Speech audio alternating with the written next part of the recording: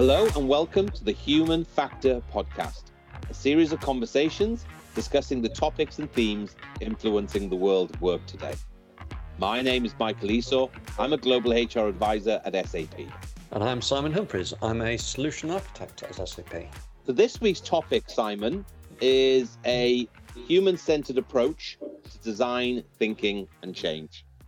For me personally, I'm particularly excited about this episode. Our guest, Vikas, is somebody who is a real thought leader, somebody that I've been following for the last number of years. And you and I, have benefited from, his philosophy, his thinking, and it's influenced our work. So this is going to be a great conversation. But what are you in particular looking forward to discussing with Vikas today? Well, like you, I've followed Vikas for some time now, so I'm looking forward to this so much. But let's look at the title of our podcast. The human factor.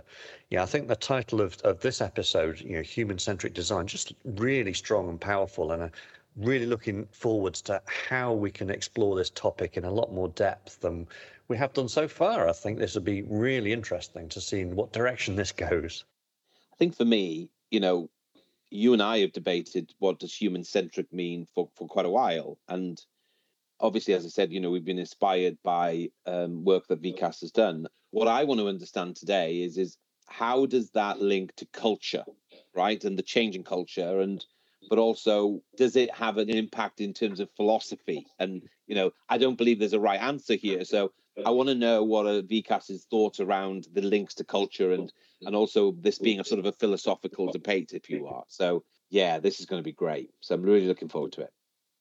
We are delighted to welcome our guest today, Vikas Shah, entrepreneur and author of Thought Economics. Vikas, welcome. Thank you for having me. Delighted to have you.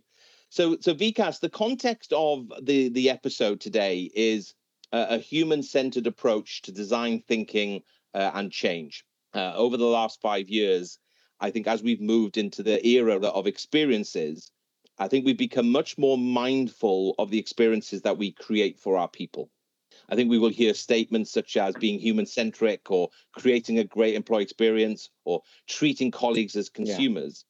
The key question, however, is, why has it become so important? For me, it's always been important. Now, we're going to explore, your thoughts, and you very much have championed a human-centric approach for the last decade. Now, for Simon and myself, this episode is particularly special because, you wrote an article back in 2015, and I've got to give a shout out to a dear friend and old colleague, Tina Robinson. She was on a plane going somewhere, and she read your article. She ripped it out, and she passed it to me the next day, and she said, "Look at this, and that article inspired us, at SAP, to take a step back and to really take a look at how we designed a different way to work and help our customers to navigate change. And it did inspire us. It inspired us to think differently, but it also opened our eyes to how difficult it can be to change the culture of an organization, to influence others to think differently. And I think those are some of the things we're going to discuss today. So, it's wonderful to have you. It's quite surreal, actually. So let me kick things off. Let's start with quite an open question. So a human-centered approach, what does that really mean? It kind of starts by thinking about what the engine of production and the engine of value is in an economy. And there is this kind of notion that should we always have been human-centered? And the answer is, well, no, because that wasn't always the most important thing in the economy. For a good couple of 100 years plus, we were a deeply industrialized economy. And that industrialized economy meant that the engine of production was the machine. And those machines were the thing that drove our economy, drove our businesses, and all of our corporate structures and processes and approaches were oriented around what was best for the machine, right? And so that's what resulted in a huge amount of project management methodology, a huge amount of HR methodology, a huge amount of organizational design, because the production was at the center.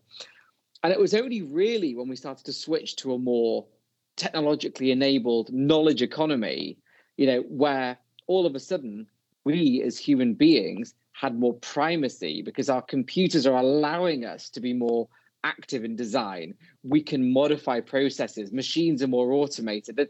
There's a whole shift in what is the core engine of value creation from being the machine to the human. And that dynamic change in what constitutes economic value has really led to this change in design approaches across all segments of what constitutes a business. So it could be process design, human resources, the whole gamut, really. And so when we talk about a human-centered approach, it really is thinking about what is the core, what is the key to the success of your organization, where is the value creation? And now it's the human. Fascinating. We talk about the change in context all the time. And there's different layers to that change in context, isn't there? Yeah. And I love that insight. It's about what was relevant at that time. And yeah, technology's caught up. We can now automate so much. We live micro experiences, don't we, in our homes that we design. Nobody tells us how to consume.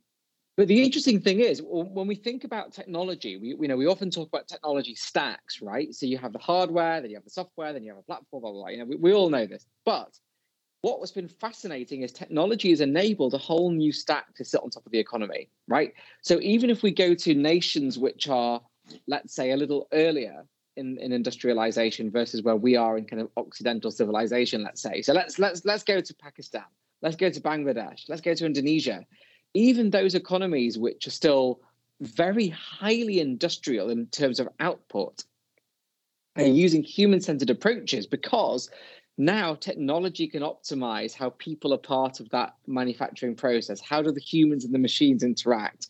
What's best for the humans vis-a-vis those machines? So even then, putting humans at the center means that we're now actually respecting the primacy and autonomy of the being, but we're also now optimizing the machine. So it's far more than what you would think of typically as being HCD, which is often confused for user interface design, etc.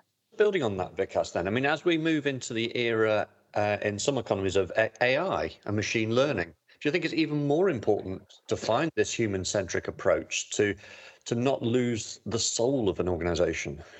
Yeah, I mean, it's interesting because at the moment there is still this notional, perhaps, separation between the human and the machine within an organization. Even if you're in a knowledge economy, right, there's still a separation between the people and the computers on which they're doing their work.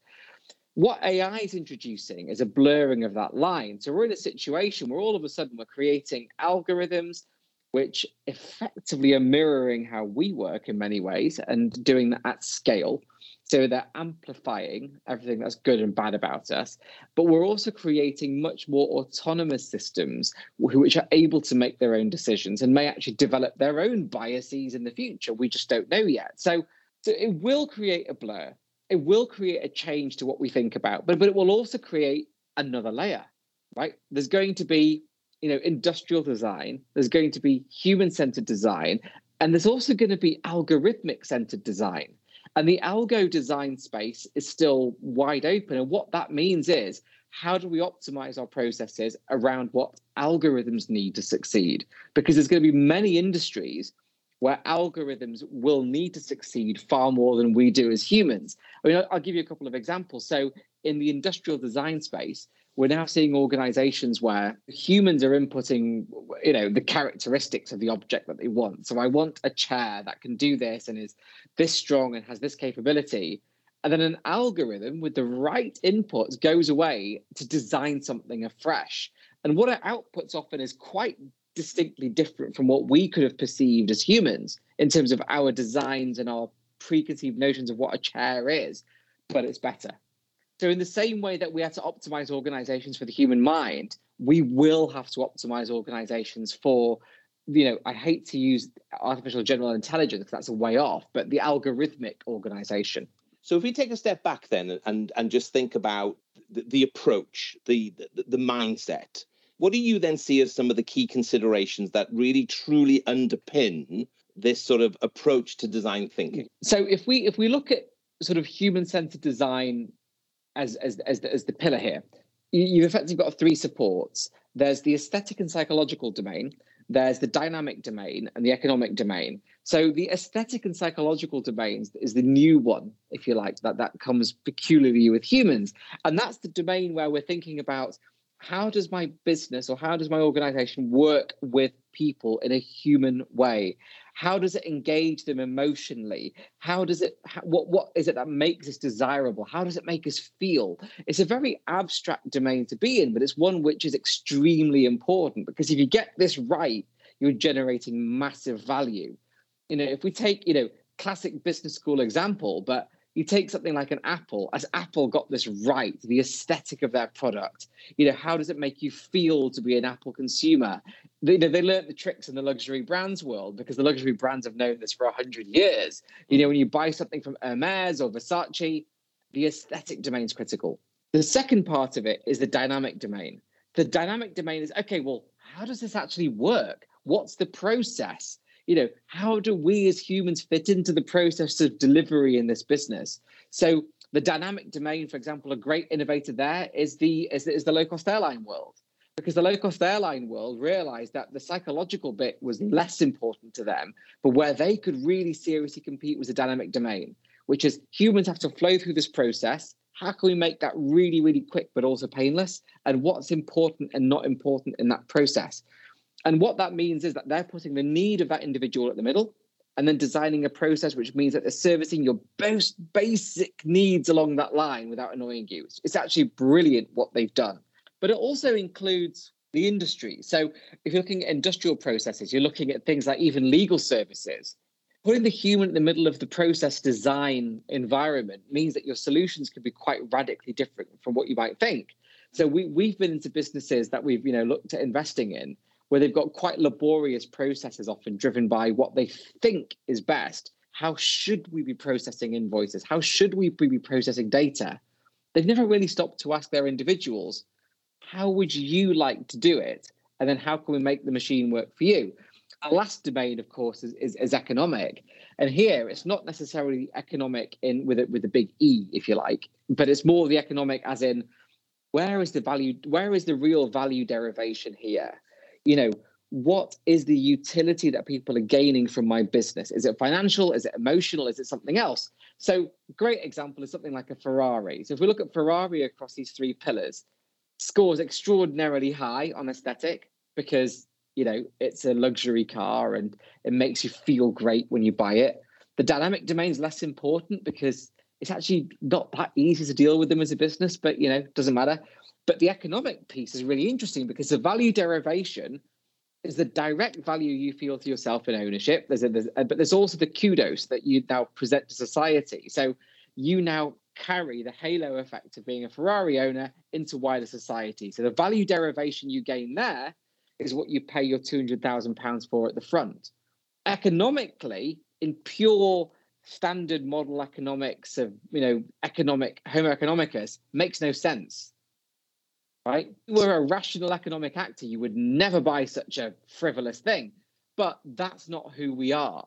And so you can think in many ways of human-centered design and design thinking as being an extension of what's been created as behavioral economics. That's one way to look at where this slots into the wider picture. It's fascinating. When we read the article, those three pillars as you described, and so humanly desirable, technologically feasible solution, and then the economically viable. What we learned as we actually built that into our work, right? We used them. We were literally using them.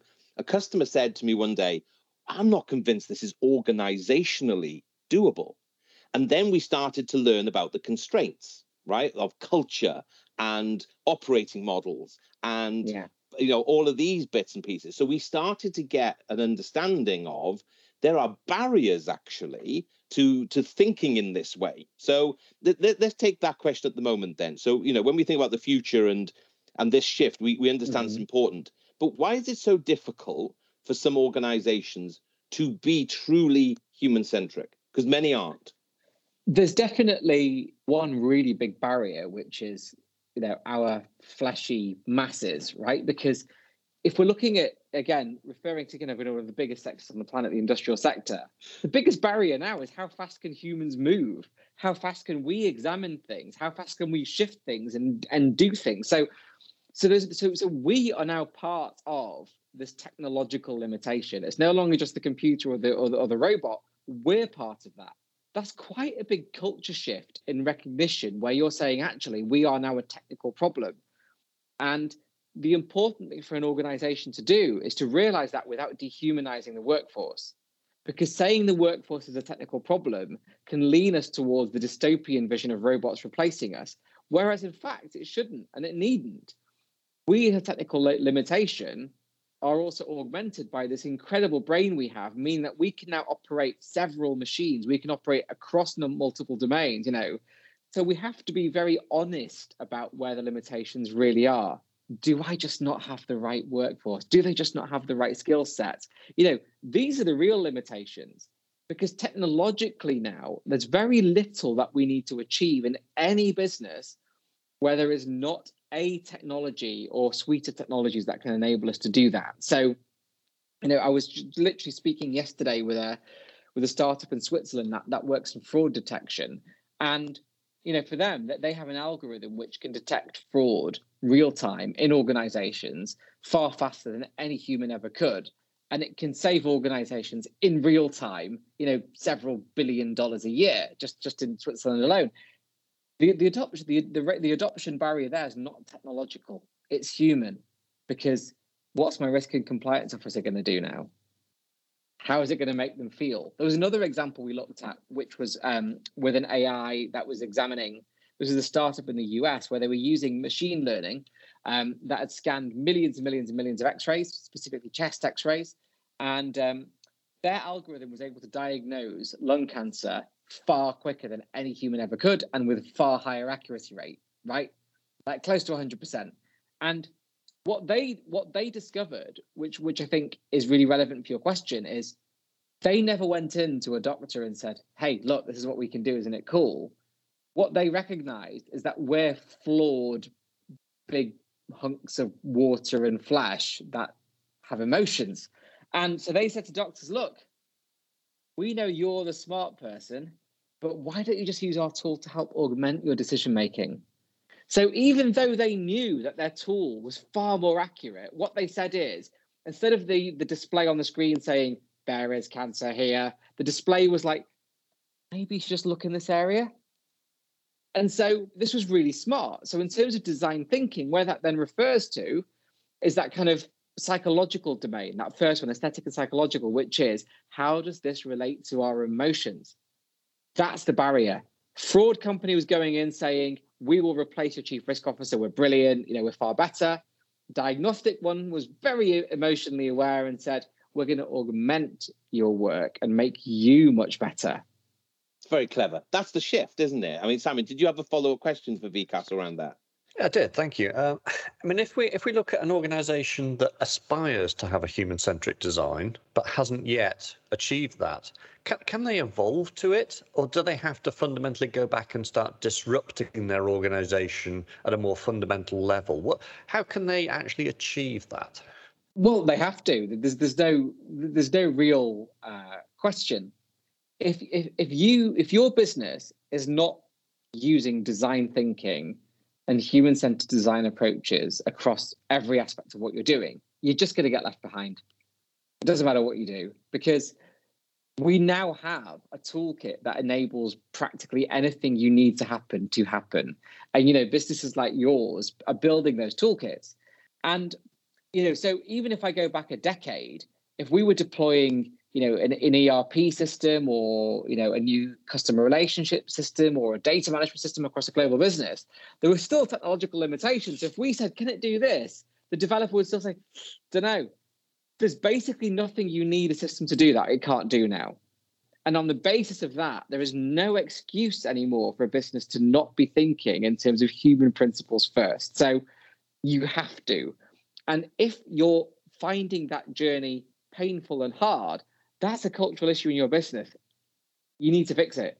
Yeah. And I think that's the key point, is it, around the cultural piece. I mean, I just wanted to get I'm going to ask you a question about, how this is going to evolve and thinking about the next sort of decade. But I'd be really interested to understand, what are you seeing today? How is maybe the lack of thinking or the cultural barriers, how are they manifesting? So, for example, we had a gentleman, Gethin Nadine, join us on episode 1 to talk about engagement and well-being and mental health. And, Gethin was saying without hesitation, as we come through the back of the pandemic, up to 50% of the workforce are going to go and look for a new job.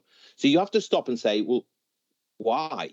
Why is that happening? What's going on? Why are we hearing that, there's an itchy feet syndrome at the moment, where people are thinking about, I want a new experience here and there, where we're hearing that retention's getting difficult, attracting the right talent's getting difficult. We know there's a shortfall. So the manifestation of perhaps not having a human-centered approach or that real focus is starting to bite. What are you seeing? There's almost a breakaway competition now, right? So you have the Olympians at one end, the massive corporations like the Deloittes of the world and so on. And then you have everyone else. And the problem you've got is the big corporations are cash and investment rich at the moment. Money's never been so abundant and so cheap as it is right now. So as a result of that, a lot of larger business are basking in having practically zero cost of capital, so they can pay whatever they want, they can give people whatever benefits they want, it doesn't really matter. The vast majority of employers, i.e. small and medium businesses across the world, they don't have that benefit, right? And so what you end up with now is this situation where you have businesses which are not traditional because they are backwards, they're just normal businesses. And then these gigantic global organizations that are existing in a Narnia of cheap finance and abundant finance that can create almost utopian visions for what the future of business should be, which frankly aren't sustainable. Because right now the workforce is sat there thinking, well, I can just work from home now. That's great. And the truth is the future is not going to be a work from home or work remote future, but it's also not going to be an office future. It's going to be a much more dynamic future where you might end up with a business like SAP that has, let's say, 5 global offices, but then you might have like 100 regional co-working spaces where customers and team can come collaborate because human interaction really matters. We're in this weird limbo at the moment where I think people are trying to figure out what will be the new power dynamic between employee and business. What will be the new power dynamic between employee and systems? And I think that's the tension which we're currently seeing. And I don't think there's an easy fix for this, because for every individual who says, I'm getting itchy feet about my job, there's another individual equally qualified who can't find a job.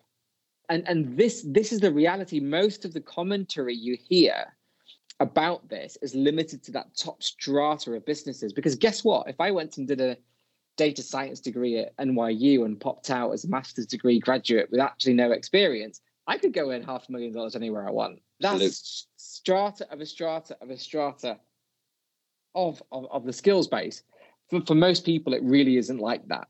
Yeah, it isn't, is it? It absolutely isn't. Simon, your thoughts? Yeah, I'm just reflecting actually on the foreword, the introduction to the thought economics, where it talks about the meaning of lockdown. But also the fact that lockdown has forced people to actually reflect themselves about what they want going forwards. I think it's this tension, if you like, almost between what an organization is prepared to flex to and change to in terms of this design thinking, but also the expectation now is, I think, changing from the people as well.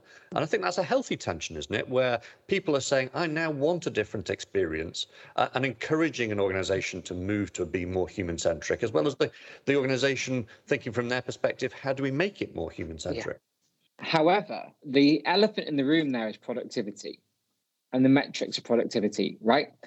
At the moment, some of these businesses can afford to pay crazy salaries and bonuses because, they're getting inhumane levels of productivity out of their staff. All you've got to do is look at the City of London to see, people who are getting into the city at 5:30 in the morning, leaving at 10 every night, and that's their lot. What lockdown's done is it's shown people who've never really experienced anything else, oh, wow, kind of fun spending time with my family. Oh, I've got a pet and they're really good fun. And so you're seeing people who've suddenly discovered that there's more to life. However, the biggest cultural shift has to be, yes, there's more to life, but you have to realize the salary you are getting involved some sacrifice. And so you need to decide what's more important, right? Because realistically, it is currently basically impossible to get the same level of sweat productivity out of a member of staff remotely as you would do in the office, because the culture's different, the dynamics are different. You know, we've got several clients that are in financial services. Trading floors are like the ultimate hive of activity. And yes, I can mobilize hedge fund traders, or FX traders to be remote, but they're not going to do the same job as if they're in a room buzzing and competing off each other. So what that's going to mean is either salaries reduce, profit expectations reduce in businesses, or the market's going to have to put less pressure on businesses around quarterly returns and their expectations of quarterly returns to cope with a more diffuse workforce. So these are some really, really big, hard questions which need to be solved before we really then decide what direction society is going to take moving forward.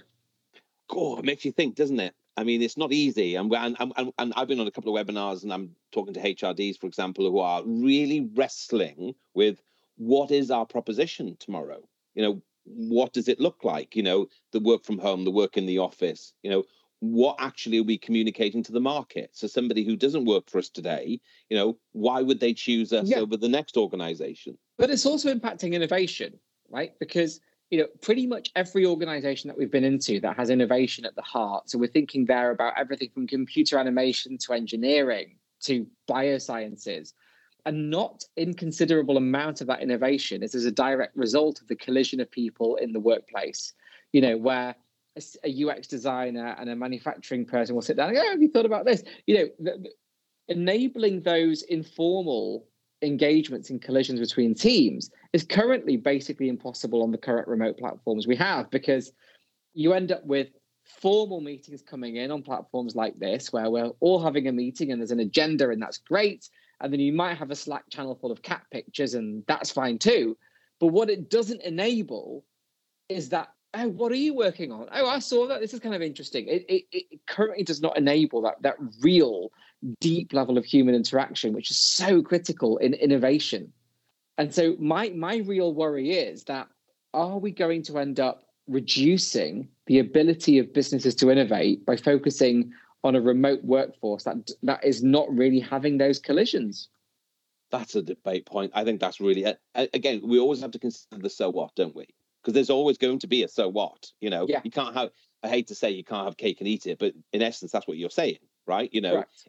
Yeah, if we shift too far this direction, something's got to give, is what I'm hearing you say. Yeah, because the models are not mutually compatible, right? So this is where we're going to have to start to have those hard conversations. You know, one of the solutions for that is more co-working style spaces that enable collisions to happen even if they're not with your own team. But then in many industries, you don't want that. You know, in many industries, like let's take biotech. You know, we've had some investments before in medtech and biosciences, and you know, they're pretty secure. Like, you know, they're very IP-rich environments. You're not going to want your team to be sat on a laptop in a co-working space with anybody looking over their shoulder. But at the same time, you want your team to work together.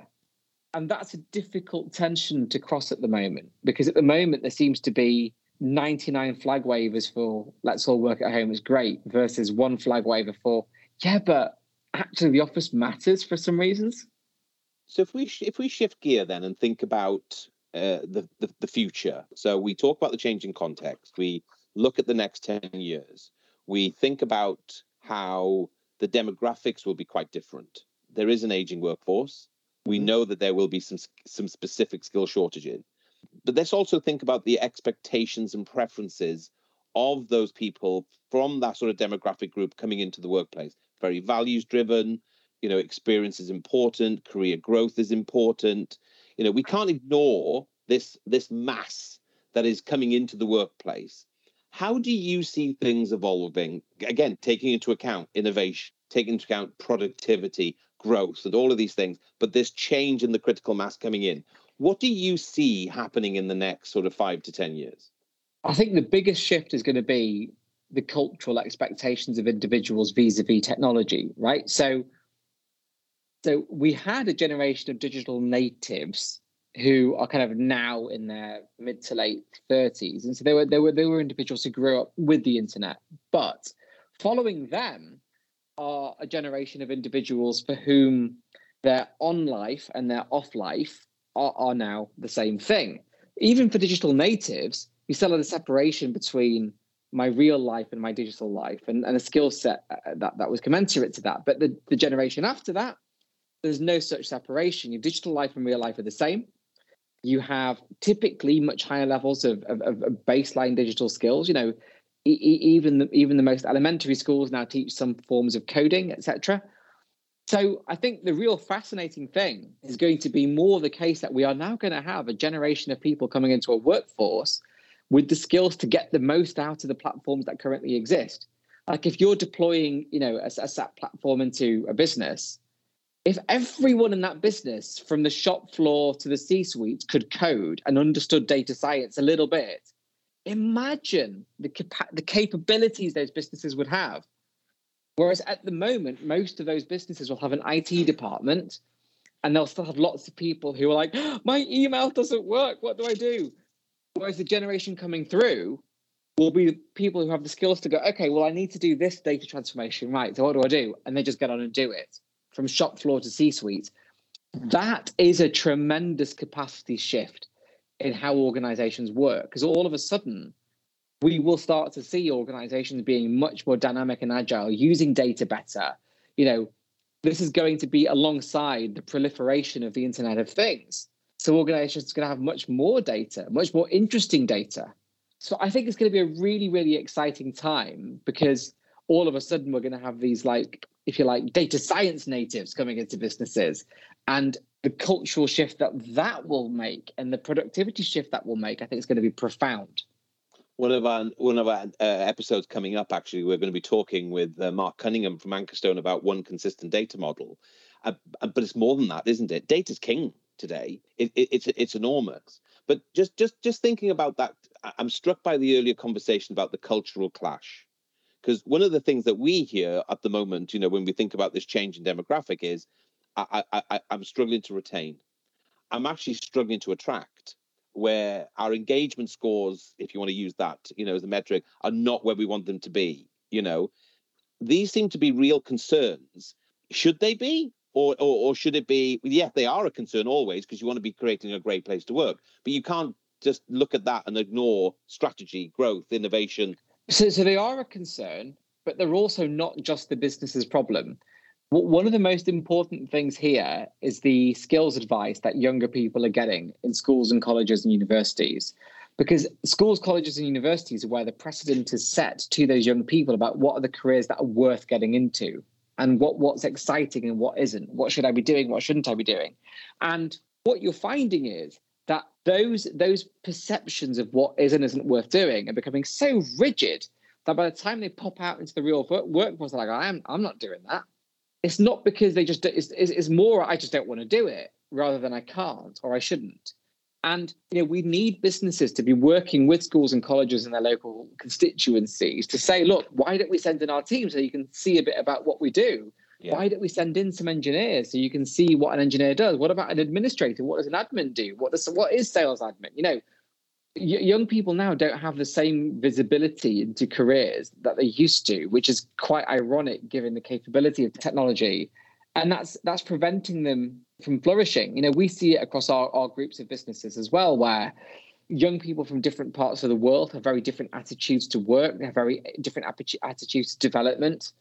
And you see that in terms of who rises and who doesn't in the business. And there's so many times where I'll see, you know, a CV with 15 different jobs and someone who's like 22, and you're just like, well, you're just switching for incremental changes between businesses. That's not how you develop a career. No. But they're not getting that advice at the front. And I think that is a challenge. So there's lots of stakeholders in that conversation, not just the business. Similar, weirdly, to, I know you mentioned the mental health thing before, but similar to the mental health conversation, where everyone's like, oh, the NHS isn't doing enough. Well, it's not the NHS's problem. It's a community issue. Same way that this retention and attraction of staff is not just the business's problem. It's a business community's problem. because it's too easy, isn't it, to say that, it's an organizational challenge, etc. And it is, of course, certainly if you're a HRD today as the custodian of people, these are front and center. They're real concerns. But equally, though, you're having to link back to what you said earlier about, the productivity that can't be ignored. It simply can't. So I'm just very conscious of our time as always, because I can chat forever. So I'm going to ask one last question, Vikas, if I can. So coming through the pandemic and, this sort of 15 months of operating much more virtually, okay, there's no doubt, I think, that organizations are stepping back. They're reimagining how work can be done. They are looking at that sort of overarching employee experience.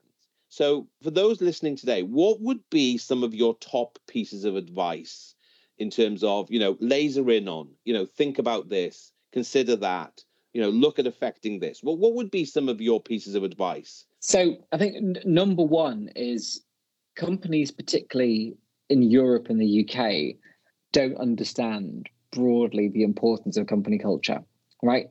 The US businesses do this very, very well. And so much of what constitutes company culture in the European and UK context is based around, well, just, got some nice pictures in the office and that's fine. If businesses really want to succeed in a new kind of hybrid world, they have to start to codify what is our culture? What does it mean to be a part of this business? What does it mean to be a team member? What are we here for? And they have to figure out how that operates at a distance. How do you keep people engaged in your culture? How do you motivate them? Because everything in that domain now changes. Motivation changes when you're working from home. These are front and center of what C-suites in businesses have to be thinking about right now. The second thing is impact, because there's not one industry right now where workforce and investors are not asking, environmental and social governance questions.